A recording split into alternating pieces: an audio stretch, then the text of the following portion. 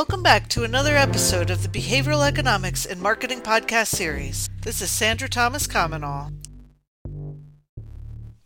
Welcome to the Definition Minute, a subset of the Behavioral Economics and Marketing Podcast. In these mini episodes, I will define economic theories in a minute or two. The topics will be review, introductory, or discrete in nature. In this episode, we are considering cultural capital. Cultural capital is a sociological term used to define the tangible and intangible social assets of a person or organization, such as education, intellect, style of speech, dress, behaviors, etc., that promote social mobility and the ability to influence others in a particular situation based on shared elements of culture.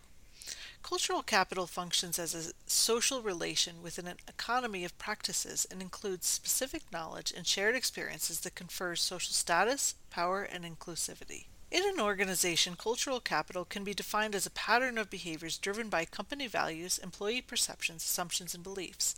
The cultural capital of a company is exhibited through decisions, processes, organizational structure, communication, or lack thereof, and practices. In essence, cultural capital is a company's social assets that bond a community together and promote social mobility. One of the most common examples of cultural capital is the idea that the value of higher education goes beyond knowledge to the relationships that you build and shared experiences that you have that make you a member of a socioeconomic class such as the bourgeoisie. If you are enjoying the Behavioral Economics and Marketing Podcast, please leave us a review, like it, share it with your friends and family, and follow us online.